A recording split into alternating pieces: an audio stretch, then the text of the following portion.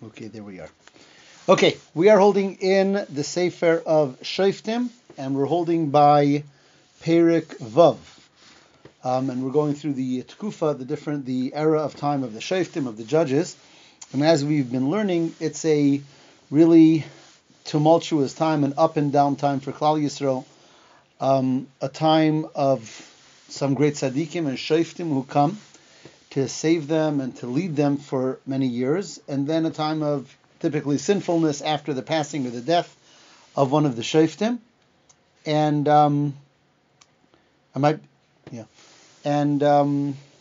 it's an up and down as we've been learning.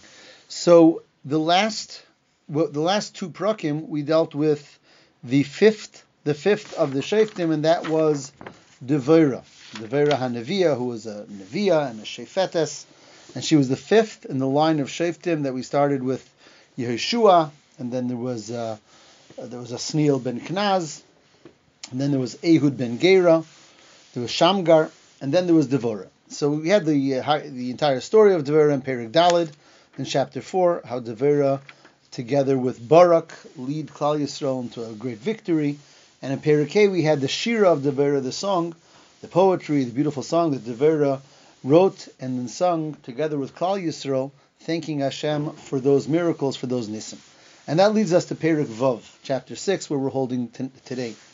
Now, although there are a number of Shoftim, a number of judges in the Sefer, in the book of Shoftim, there are a few that are most famous and that take up a number of chapters. So Devorah was one of them.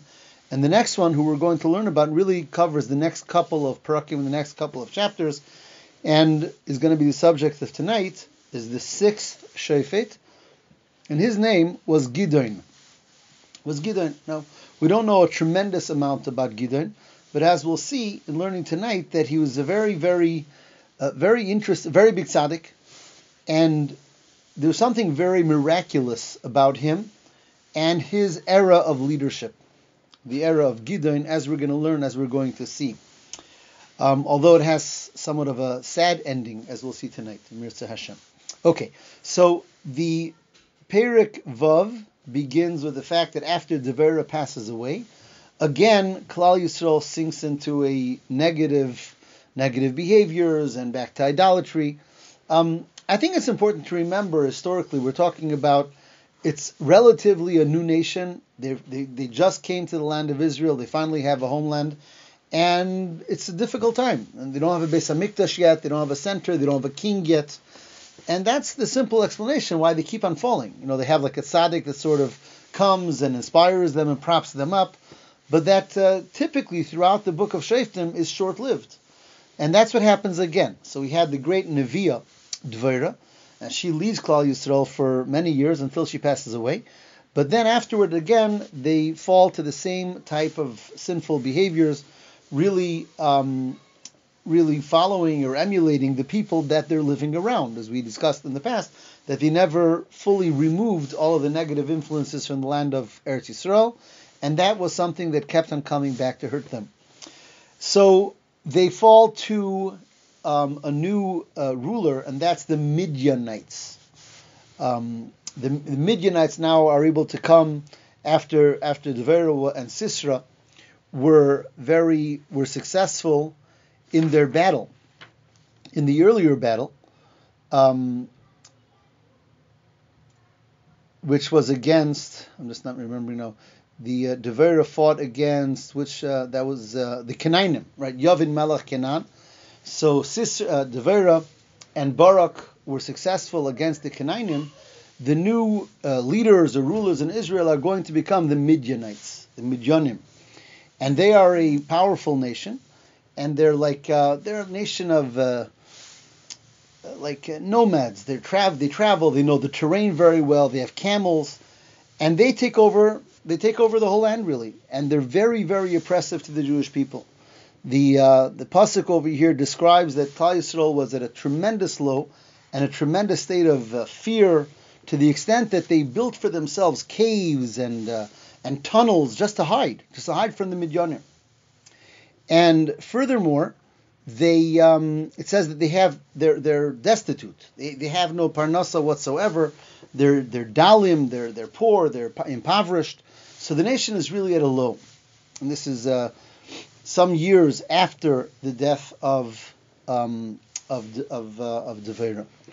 So what happens is that it says that the Navi comes and rebukes them. And here again, it says the Navi. Which Navi are we talking about? So there's an invisible Navi that keeps on showing up from time to time, and every time I tell you, it's Pinchas. Rashi tells us, and the Radak, the other Mefarshim say, that you had Pinchas, the Kohen Gadol. It's like an enigma, like where is he the whole time? Because we have one Shofet and another, and then the Shofet leaves, and then Klal Yisrael falls, and then there's the Navi who's there, who sort of wakes them up and rebukes them, and that's Pinchas. And Pinchas always was this enigmatic Kohen Gadol / Navi. We know Pinchas ze Eliyahu. Really, it's the same neshama of Eliyahu Navi. He also is constantly appearing through our history. So here, in the beginning of Perek Vav, it says that the Navi comes, and the Navi, which is Pinchas, is rebuking them, and he tells them, and Hashem took you out of Mitzrayim, and Hashem saved you once, and He saved you twice. So how is it that you fall again and again? It says, Vayishlach Hashem ish Navi el bnei Yisrael, and He gives them these words of rebuke, which brings the Jewish people to some level of tshuva. And then he disappears. Then he's not mentioned again here. Pinchas. So then the story really begins, and this is where we're going to meet Gideon. Now, Gideon is from the Shevet of Menashe, the tribe of Menashe, and really Gideon and the miraculous wars that he's going to fight are already alluded to a couple of times in Chumash. If you think back to Chumash and Rashi, you'll remember that Gideon was alluded to a couple of times. For example, when Yaakov Avinu is going to bless his two grandsons, right, Ephraim and Menashe, which is actually this week's Parsha.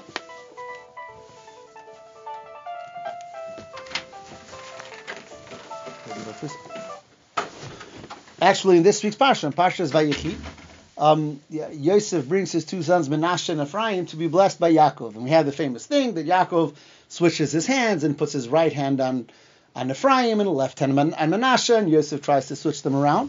And that's where Yaakov makes a statement. He says, I know that Menashe will be great as well, but Ephraim will be even greater. What was Yaakov referring to when he talked about the greatness of Menashe and the greatness of Ephraim? Says Rashi, and again in this week's Parsha, he says Menashe is great because Gideon is going to come from Menashe. Sha'asid Gideon lotzeis mimenu, sha'HaKadosh Baruch Hu oisen nes al yodai. So Yaakov Avinu, hundreds of years earlier, already foretold this great tzaddik that we are going to learn about tonight, which is Gideon, that he's going to come forth from Menashe. And yet Yaakov says, but Ephraim is greater because Yehoshua is going to come from him. And Yeshua is the one who's going to be Moshe Rabbeinu's successor, who we learned about in the past.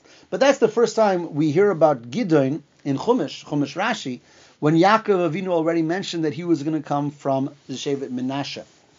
Also, later, in Parshas V'zois HaBracha, at the end of the Chumash, when Moshe Rabbeinu is giving the brachas before he passes away to every Shevet, so when he talks about the tribe of Yosef, he says, V'heim alfei Menashe, that this is the thousands that will fall to Menashe, says Rashi, again in Parshas V'zois HaBracha, Ha'alafim shehorag Gideon b'Midyan. That Moshe Rabbeinu was in his bracha to the tribe of Menashe, again, many, many years earlier, Moshe Rabbeinu was already giving a bracha for Gideon's miraculous battles, success in battles that we are going to learn about tonight.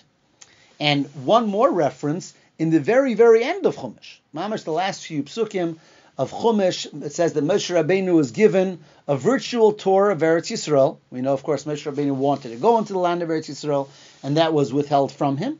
But Hashem says he should go up to a mountain and he can look and see the land.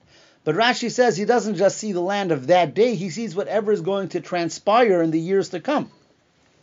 So there, in the very last psukim of the Torah, it says that Moshe Rabbeinu saw as Eretz Ephraim u'Menashe. Says Rashi, what was he seeing in the future of Menashe? He saw Gideon, Sheba mi Menashe, Nilcham im Midyan v'im Amalek. Moshe Rabbeinu already got a preview of the battles of Gidon with the nations of Midian and Amalek. So all of this is really previews to these couple of chapters in Shoftim that we're looking at this evening that were already mentioned and prophesied earlier in the Torah by Yaakov Avinu and by Moshe Rabbeinu, as Rashi explains in those places that I just mentioned. Okay, so, but how does the story actually play itself out? So it starts in a very interesting way, and we have this young man, Gideon, the son of Yoash, who is actually in the field, and he's actually threshing the wheat. One of the, I never worked in a field, but I understand that one of the things that have to be done with the wheat has to be threshed and winnowed and all that different work that's done in the field with the wheat. And Gideon is standing in the fields of his father and he's threshing the wheat. And the Medrash tells us that it was an act of tremendous kibud av, respect for his father, because really his father was the one who was working in the fields, but Gideon saw that it was difficult for his father. He says, you go and rest, and I'm going to do this for you. And that was the first great zechus. It says that a malach comes from heaven. And it's interesting, the pasuk says the malach was there under the tree and he was watching. And he sees Gideon, and the Medrash says, what was he looking for? He was looking for different zechusim. He was looking for special merits to find in Gideon that he should become the one who now is given the job of being the shofet, the judge, and the one who is going to bring a sense of peace to Klal Yisrael. So the first thing he saw was that kibbud of aim that Gideon had for his parents. And then the Malach addresses Gideon, and he says, Hashem imcha gibar hachayil. Hashem is with you, or Hashem be with you, you strong man of valor, gibar hachayil. And Pinchas gives him an interesting answer. He says, Vayan Pinchas answer and says, Hashem is with us? Then where is Hashem's wonders? Where is Hashem's protection for Klal Yisrael? And Gideon immediately turns to the Malach with a complaint, so to speak. Here you're greeting me with this bracha, Hashem imcha, Hashem is with you, which is, by the way, a greeting that many people use even today. Hashem imachem, Hashem imcha, which is Hashem is with you. And Gideon turns around and says, if Hashem is with us, Aye nifla'esav, where are the wonders of Hashem? And Medrash tells us that day was actually the first day of Pesach. And Gideon tells the Malach, he says, it was just Pesach, and last night we had the Seder. And I was sitting by my father's Seder, my father was telling us about the niflois, about the wonders of Hashem to Klal Yisrael when they left Mitzrayim. So Gideon says, so where are those niflois today? Why is Klal Yisrael so downtrodden? Why are we so oppressed?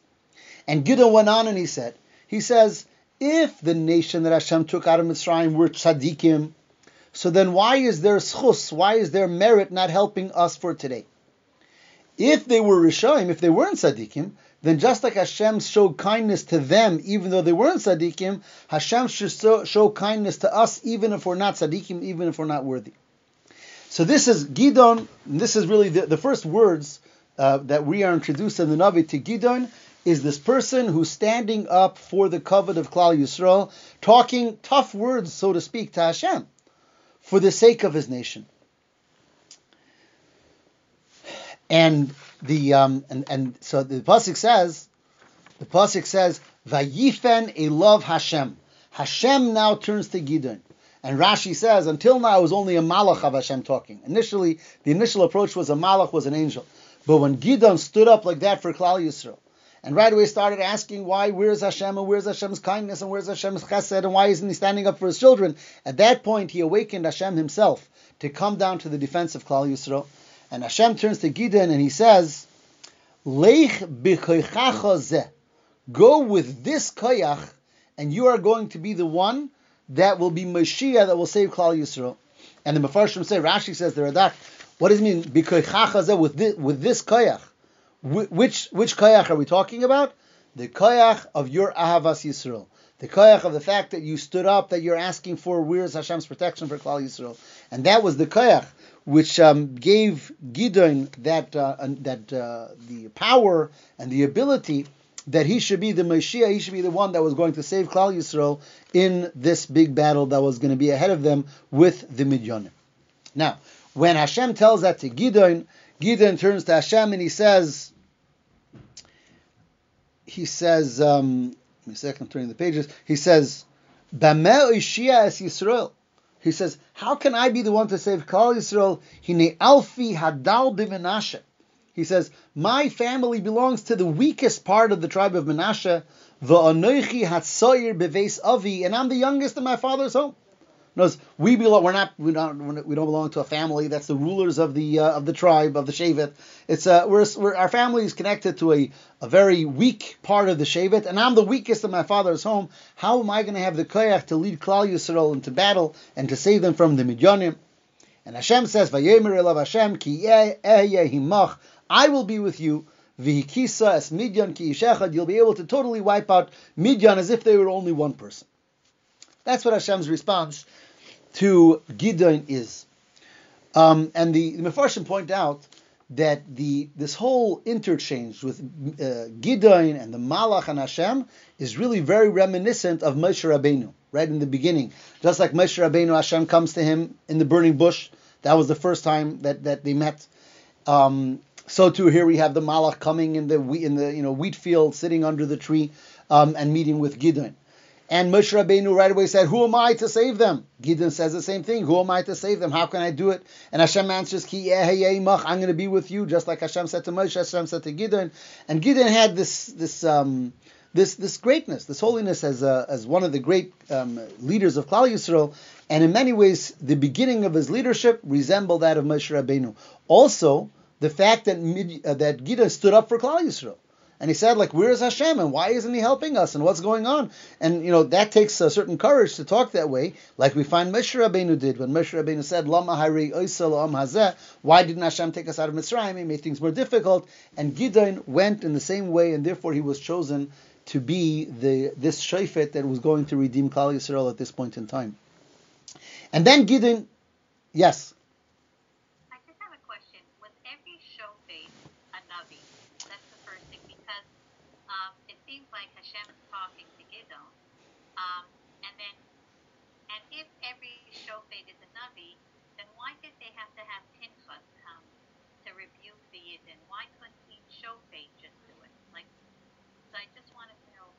Okay, so that's a good question. I don't know that it says specifically that every shofet is a navi. Definitely some were. I mean, last week we learned about Dvera. She's called Dvera Hanaviyah. Gideon here is having divine encounters. So clearly, at least some of the Shoftim definitely were Nevi'im. I don't think that it says about all of them that they were. Now, why Pinchas shows up periodically and he's always showing up there? So I mentioned earlier that Pinchas is Eliyahu Navi, and he's that Shofet that's just always there. The Navi Hashem that's there, and he's hidden, and he shows up, and he goes out. He's not meant to be an actual Shofet, an actual leader that leads Klal Yisrael into battle and all of that. That he typically is not seen as, but he is a Navi of Hashem that keeps on being sent for different missions. Why it had to be, first Pinchas had to come and bring them to some level of tshuva, and then Gideon could be appointed the Shofet. That's why Hashem could have used A for B and B for A. That's Hashem's business. But that's how it was. There are the Shoftim, and there is this Pinchas who keeps on coming back and forth, being Ma'ir, awakening people to tshuva. So at this point, Gideon does something else similar to what Moshe Rabbeinu did, and he asks Hashem for a sign. Just like Moshe Rabbeinu did, he asks Hashem for a sign. And he tells, actually at this point, he tells the Malach. Hashem spoke, but now it's back to the Malach. And he says, Gideon says, don't leave. He asks the Malach, don't leave until I want to bring a mincha, I want to bring a korban to Hashem. And the Malach says, okay. And Gideon comes and he brings a goat, and he brings some flour for matzah, and he brings some type of it says marok, which is like a soup. And the Malach says, okay, put it down on the stone and pour the soup over it, and a fire comes and it consumes everything. And at that point, Gideon got his sign that he was definitely talking to Malach Hashem, and that this was the mission that Hashem gives to him. And at that point, Gideon builds there a mizbeach. Okay, then Hashem gives Gideon his first mission. And here's something very interesting. Gideon's father's name was Yoash. Gidon ben Yoash. Yoash himself was idolatrous, as were many or most of the Yidden at that time. So Hashem tells Gideon, I want you to do the following. He says, your father has a Mizbeach, an altar for Avodah Zarah, for idolatry. Near the Mizbeach, there's an Asherah tree. The Asherah tree is mentioned in the Chumash many times. That was the trees that were planted for idolatry as well. And he has certain animals, oxen, that are being kept for idolatry, for idolatrous purposes. Says the Malach to Gideon, I want you to take the Asherah tree and cut it down. I want you to take the Mizbeach and take it apart. And I want you to build a Mizbeach to Hashem on that area. Take those animals that were set aside for Avodah Zarah, for idolatry, and bring it as a korban for Hashem. And this was going to be an act of defiance against the idolatrous nature of what was going on in the city as a whole. The city was Ofra, a city in Eretz Yisrael. And it says that Gideon did it, and he did it by night. He took 10 servants, and they did the whole thing. They chopped down the Asherah tree, and they took down the Mizbeach, which was for the Baal, which was a type of a idol. And they took the animals that were set aside for Avodah Zarah, and they made a big korban. They brought it as a korban for Hashem. And in fact, the Gemara says that at that point, a lot of things he was doing that are typically forbidden to do. First of all, you can't use an animal that's for idolatry for a korban. And you can't use the woods of the Asherah tree. And Gideon wasn't a kohen. And it was outside of Yerushalayim.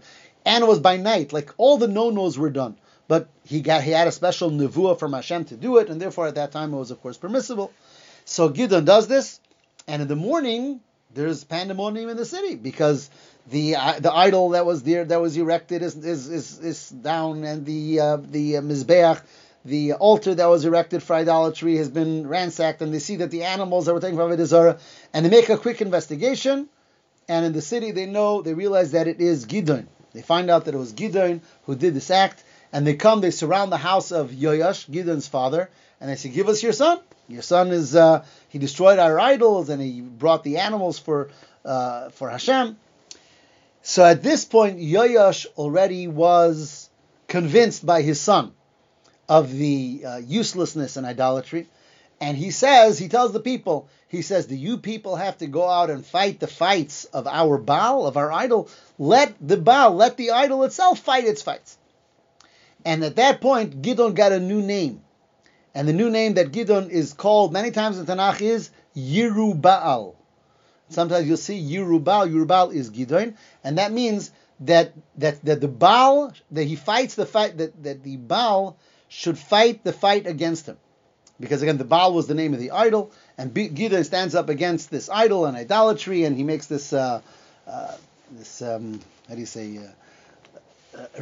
revolution, so to speak, against idolatry in his city. His father takes his side, and that was Gideon's first mission in like a Mesiras Nefesh mission, that Hashem says that he should start turning the tide against the idolatry that was going on in the city.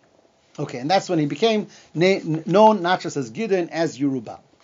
Okay, we're still, by the way, in chapter 6. It's a lengthy chapter. Then the pasuk says that the Midianites who were in charge got together with the Amalekites, who are always the enemies of Klal Yisrael, and they gathered in tremendous numbers. We'll see soon, like many, many, many tens of thousands of soldiers gathered to do battle against Klal Yisrael. And Gideon blows the shofar, and he calls many people. He calls many people from his tribe, which is from Menashe, but also from other tribes that are adjacent to him, from Asher and Zvulun and Naphtali. And thousands of Yidden come to the call of Gideon, and they're ready to do battle. They want to follow Gideon into battle against the Midyanim and the Amalekim. And Gideon again asks for some interesting signs from Hashem. The Mefarshim say that Gideon did not have a lack of emunah, of belief in Hashem, but he wanted to see signs that he and the Jewish people were worthy of Hashem's nisim. Because he knew that the Jewish people were not on a high level at that point, and there was a lot of idolatry, and he didn't question Hashem's ability. He questioned the worthiness of Klal Yisrael to be deserving of Hashem's great nisim. And therefore, in this parak, he asks for a few more signs from Hashem, interesting signs. He asks Hashem, he says, I'm going to put down this evening a piece of wool in the fields. And when I wake up in the morning, that there should be dew only on the wool, but all the land around it should be dry. And then I'll know that a ness happened, and that ness will be a symbol that we're deserving of Hashem's nisim. He says, so that's what happened. They woke up the next morning, and he says that piece of wool was filled with a tremendous amount of tal, tremendous amount of dew. And then Gideon says to Hashem, but Al Yichar Apcha, don't be upset with me. One more sign. Tomorrow morning it should be the opposite. That tomorrow morning there should be wool, there should be dew everywhere else on the ground, but not on the wool. And that's what happened. The next morning he had the second sign from Hashem that exactly what he asked for. This time the dew was on the ground and not on the wool. And that is the end of chapter 6. So at this point, Gideon has amassed a pretty sizable army of Klal Yisrael, and they are ready. They're waiting to hear from Hashem when they should go out to battle against the Midyanim and the Amalekim, who again have gathered with a tremendous force. To battle Klal Yisrael. Okay, and now something very, very interesting and unusual happens. Gideon has an army put together of 32,000 Yidden, 32,000 men who are Gideon's army to go and fight against the Midyanim. Hashem comes to Gideon and says the following. He says, you have too many people. There's too many people in your army. Rav ha'om asher itoch. Too many. Why? Because if you have so many people, when they're going to win the battle, what are they going to start thinking? That we won the battle because we're a mighty army. We're thousands of people, 32,000 Yidden. So they might, Hashem says, I know my people, and I know that if they go to an army and have a tremendous group of soldiers, they may believe that ultimately the victory came to them because of their numbers and because of their might. And therefore Hashem says, I want you to go to the army and call out to them and say, whoever has any fear of battle, go home. We don't need you. If you have any fear of battle, go home. And that's what he did. So Gideon goes out and he announces that whoever has any fear of battle should go home. Says the Navi, 22,000 soldiers left him. So he started out with 32,000 soldiers that he had amassed from his Shevet and others. He lost 22,000 soldiers. Now this is already a question of advanced mathematics. If he started with 32,000 soldiers and 22,000 left him, so that leaves us with 10,000 soldiers. So now Gideon is left with 10,000 soldiers, and they're facing an army that's more than 10 times their size. And Hashem says to Gideon, it's still too much.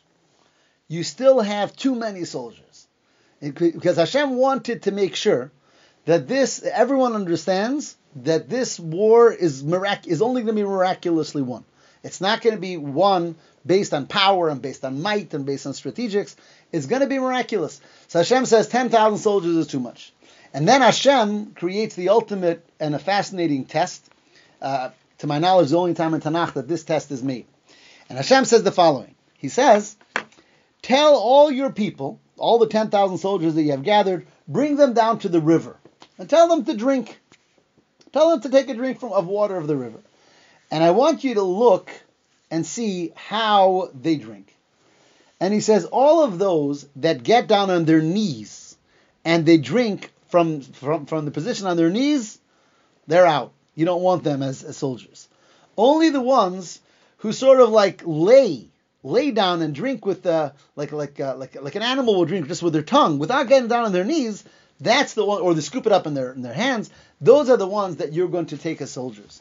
And the Mefarshim say, even though the pasuk doesn't say what was that all about, Mefarshim all say because all those that got down on their knees, that means that they were used to bowing. That means that they were part of the idolatrous behaviors of bowing to the different idols that there were. In the Beis HaMikdash, or in the Mishkan, when they bowed, it was a full prostration on the ground, laying down. But on the knees, that was the way they bowed for Avodah Zarah. So Hashem was telling Gideon that this battle is going to be won only by people who are 100% faithful to Hashem, and we're always 100% faithful to Hashem. Anyone who bowed to Avodah Zarah, we don't need in this battle. Even if now they did Shuvah, now they this battle is going to be won by only those who are 100% faithful always.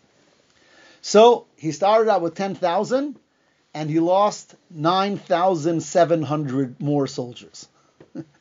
And he was left with 300 soldiers. That's what it boiled down to. So he started out with a group of 32,000 soldiers. 22,000 left him the first time around when he said that whoever's afraid should go home.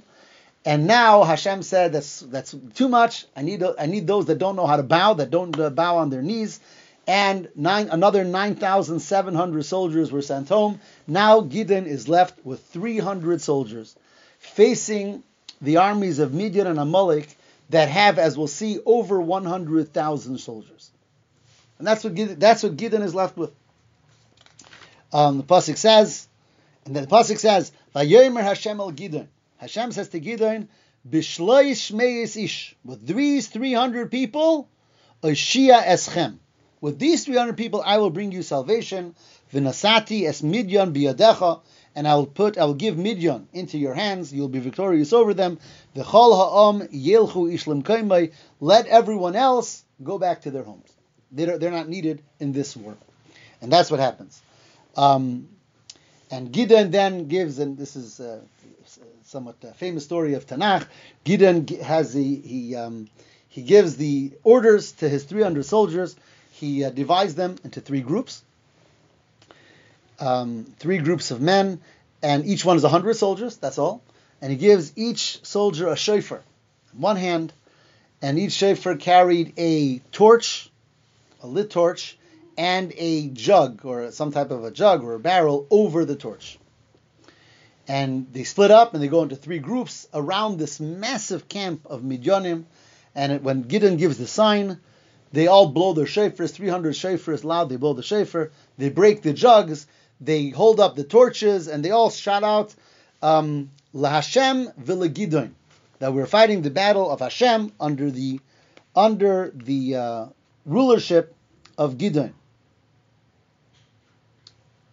I'm sorry, you know what? I missed one point. I'm holding the Tanakh, but I missed one point. Before they actually went to battle, Hashem tells Gideon, he says, you're going with 300 soldiers to fight this huge battle over hundreds, a group that's more than 100 times more than you. He says, so I want to give you one more siman that you shouldn't be afraid. So he says, go with your servant, your whatever it's called, your personal servant, and go, in a secretive way, go into the camp, go into the Midianite camp, and just listen to the first message that you hear some of the soldiers talking amongst themselves. And that's what they did. And they snuck into the camp, and they hear one telling his friend, he says, this is two Midianite soldiers, and one says, I just had a dream.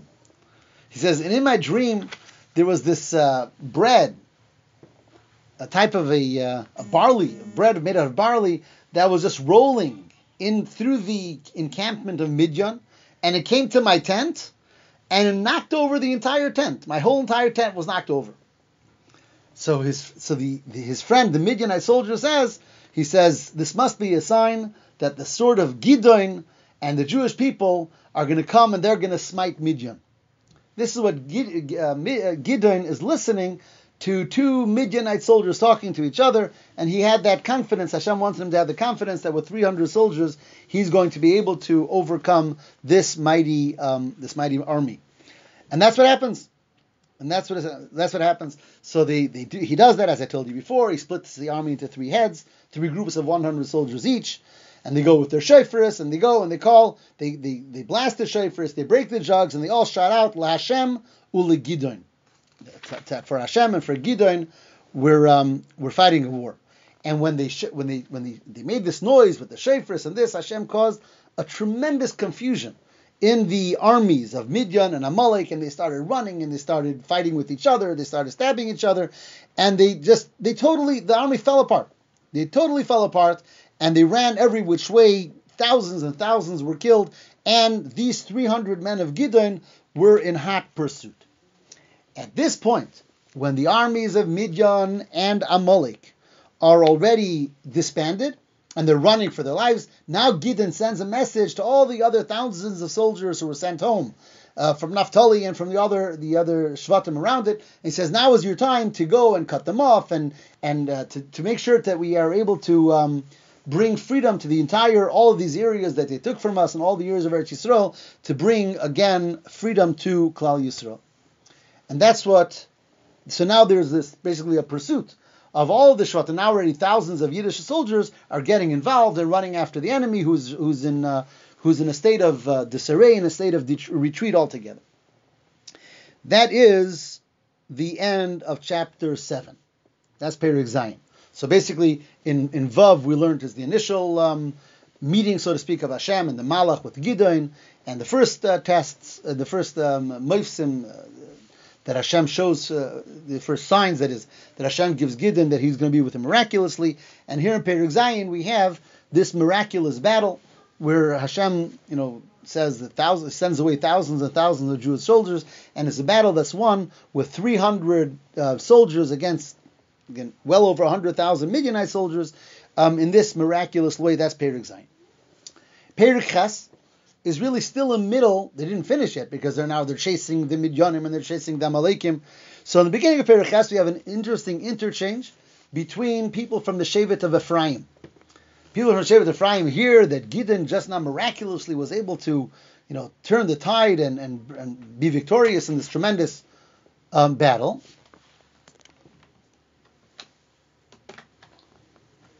I'm sorry. You don't see me anymore, correct? Correct. Yeah, we only see you. We only hear you. We don't see you. Okay. I don't know why that is, but okay, I don't know how to fix that for right now, so for the last few minutes you just hear me. Okay, I'm sorry about that. It's connected, so I don't know why it stopped working here. Okay, so the people from Ephraim come now to Gideon, and they say, why didn't you call us to battle also? You did this great battle, and Hashem showed you these great nisim, these great miracles. Why is it that you didn't call us to join the battle with Klal Yisrael? That's where the people of Ephraim come to Gideon with a taina, with a complaint. And here we learn a little bit about Gideon's midos. Instead of saying, listen, I did what Hashem told me to do, and this is what it was, Gideon tells them to the contrary. He says, you have the ability to help me finish off the battle. And the end of the battle is where the ultimate victory lies, not in the beginning. So although you weren't there in the beginning, he says your part in the battle is much greater than my part of the battle, because Hashem gave you the ability to be the ones that should finish it off. And we talk about the concept of that the ultimate zechus is when one is able to finish something, to finish it. And he says he talks to the Ephraim and he makes them happy, and he says you can be involved in the end of the battle. So and Ephraim was appeased, and they were happy with that. Now, Gideon is still with his 300 men, and they're chasing. Because they're chasing, they want to be totally victorious, like Hashem said, to uproot this enemy from amongst Klal Yisrael. And they pass by some cities of Gideon, and the city of Sukkos and the city of Penuel. And Gideon asks for help. He says his soldiers need bread, need food, need water. But for reasons that are not explained, it says that the Yidden in these cities did not help Gideon.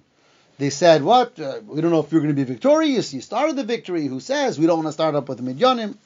And Gideon says, he promises that we will be victorious, and all those who didn't come to help him and Klal Yisrael in this Milchama, he says on the way back, they will be punished. And that did happen later in the story as well. Ultimately, Gideon is totally successful, and he totally uproots the enemy. The pasuk says that initially, that says there's 135,000 soldiers between the Midyanim and Amalekim, and 120,000 were killed, and 15,000 were chased out of Eretz Yisrael. So we're talking about a huge and a mighty army that miraculously Gideon was able to totally uproot, of course with Hashem's nisim, and was able to free Klal Yisrael from their oppression totally. It's at this point that the Jewish people come to Gideon and say, you should be the Moshel, you should be the king over us. He says, you are the vehicle of Hashem to be able to win this Milchama, so we want you to be the Moshel, we want you to be the new ruler of Klal Yisrael. And Gideon says no. Gideon, in his humility, says, you don't need me as a Moshel. Hashem will be our Moshel, Hashem will be our ruler, Hashem will be our king. I don't have to accept. I did my job. I was here only to win the battles, which I did, and now let us return to serving Hashem. And he did not accept upon himself royalty, which in the Mefarshim some see that. Everyone sees that as the humility of Gidon, and yet some see it as a fault of his that he didn't stay to be in control and make sure that things continue in a proper way. Because as we'll see, the next step after Gidon passes away, again, reverts to a very difficult time for Klal Yisrael. But one thing he does ask, he says, I want to make, yes? Question. Sure. Sorry.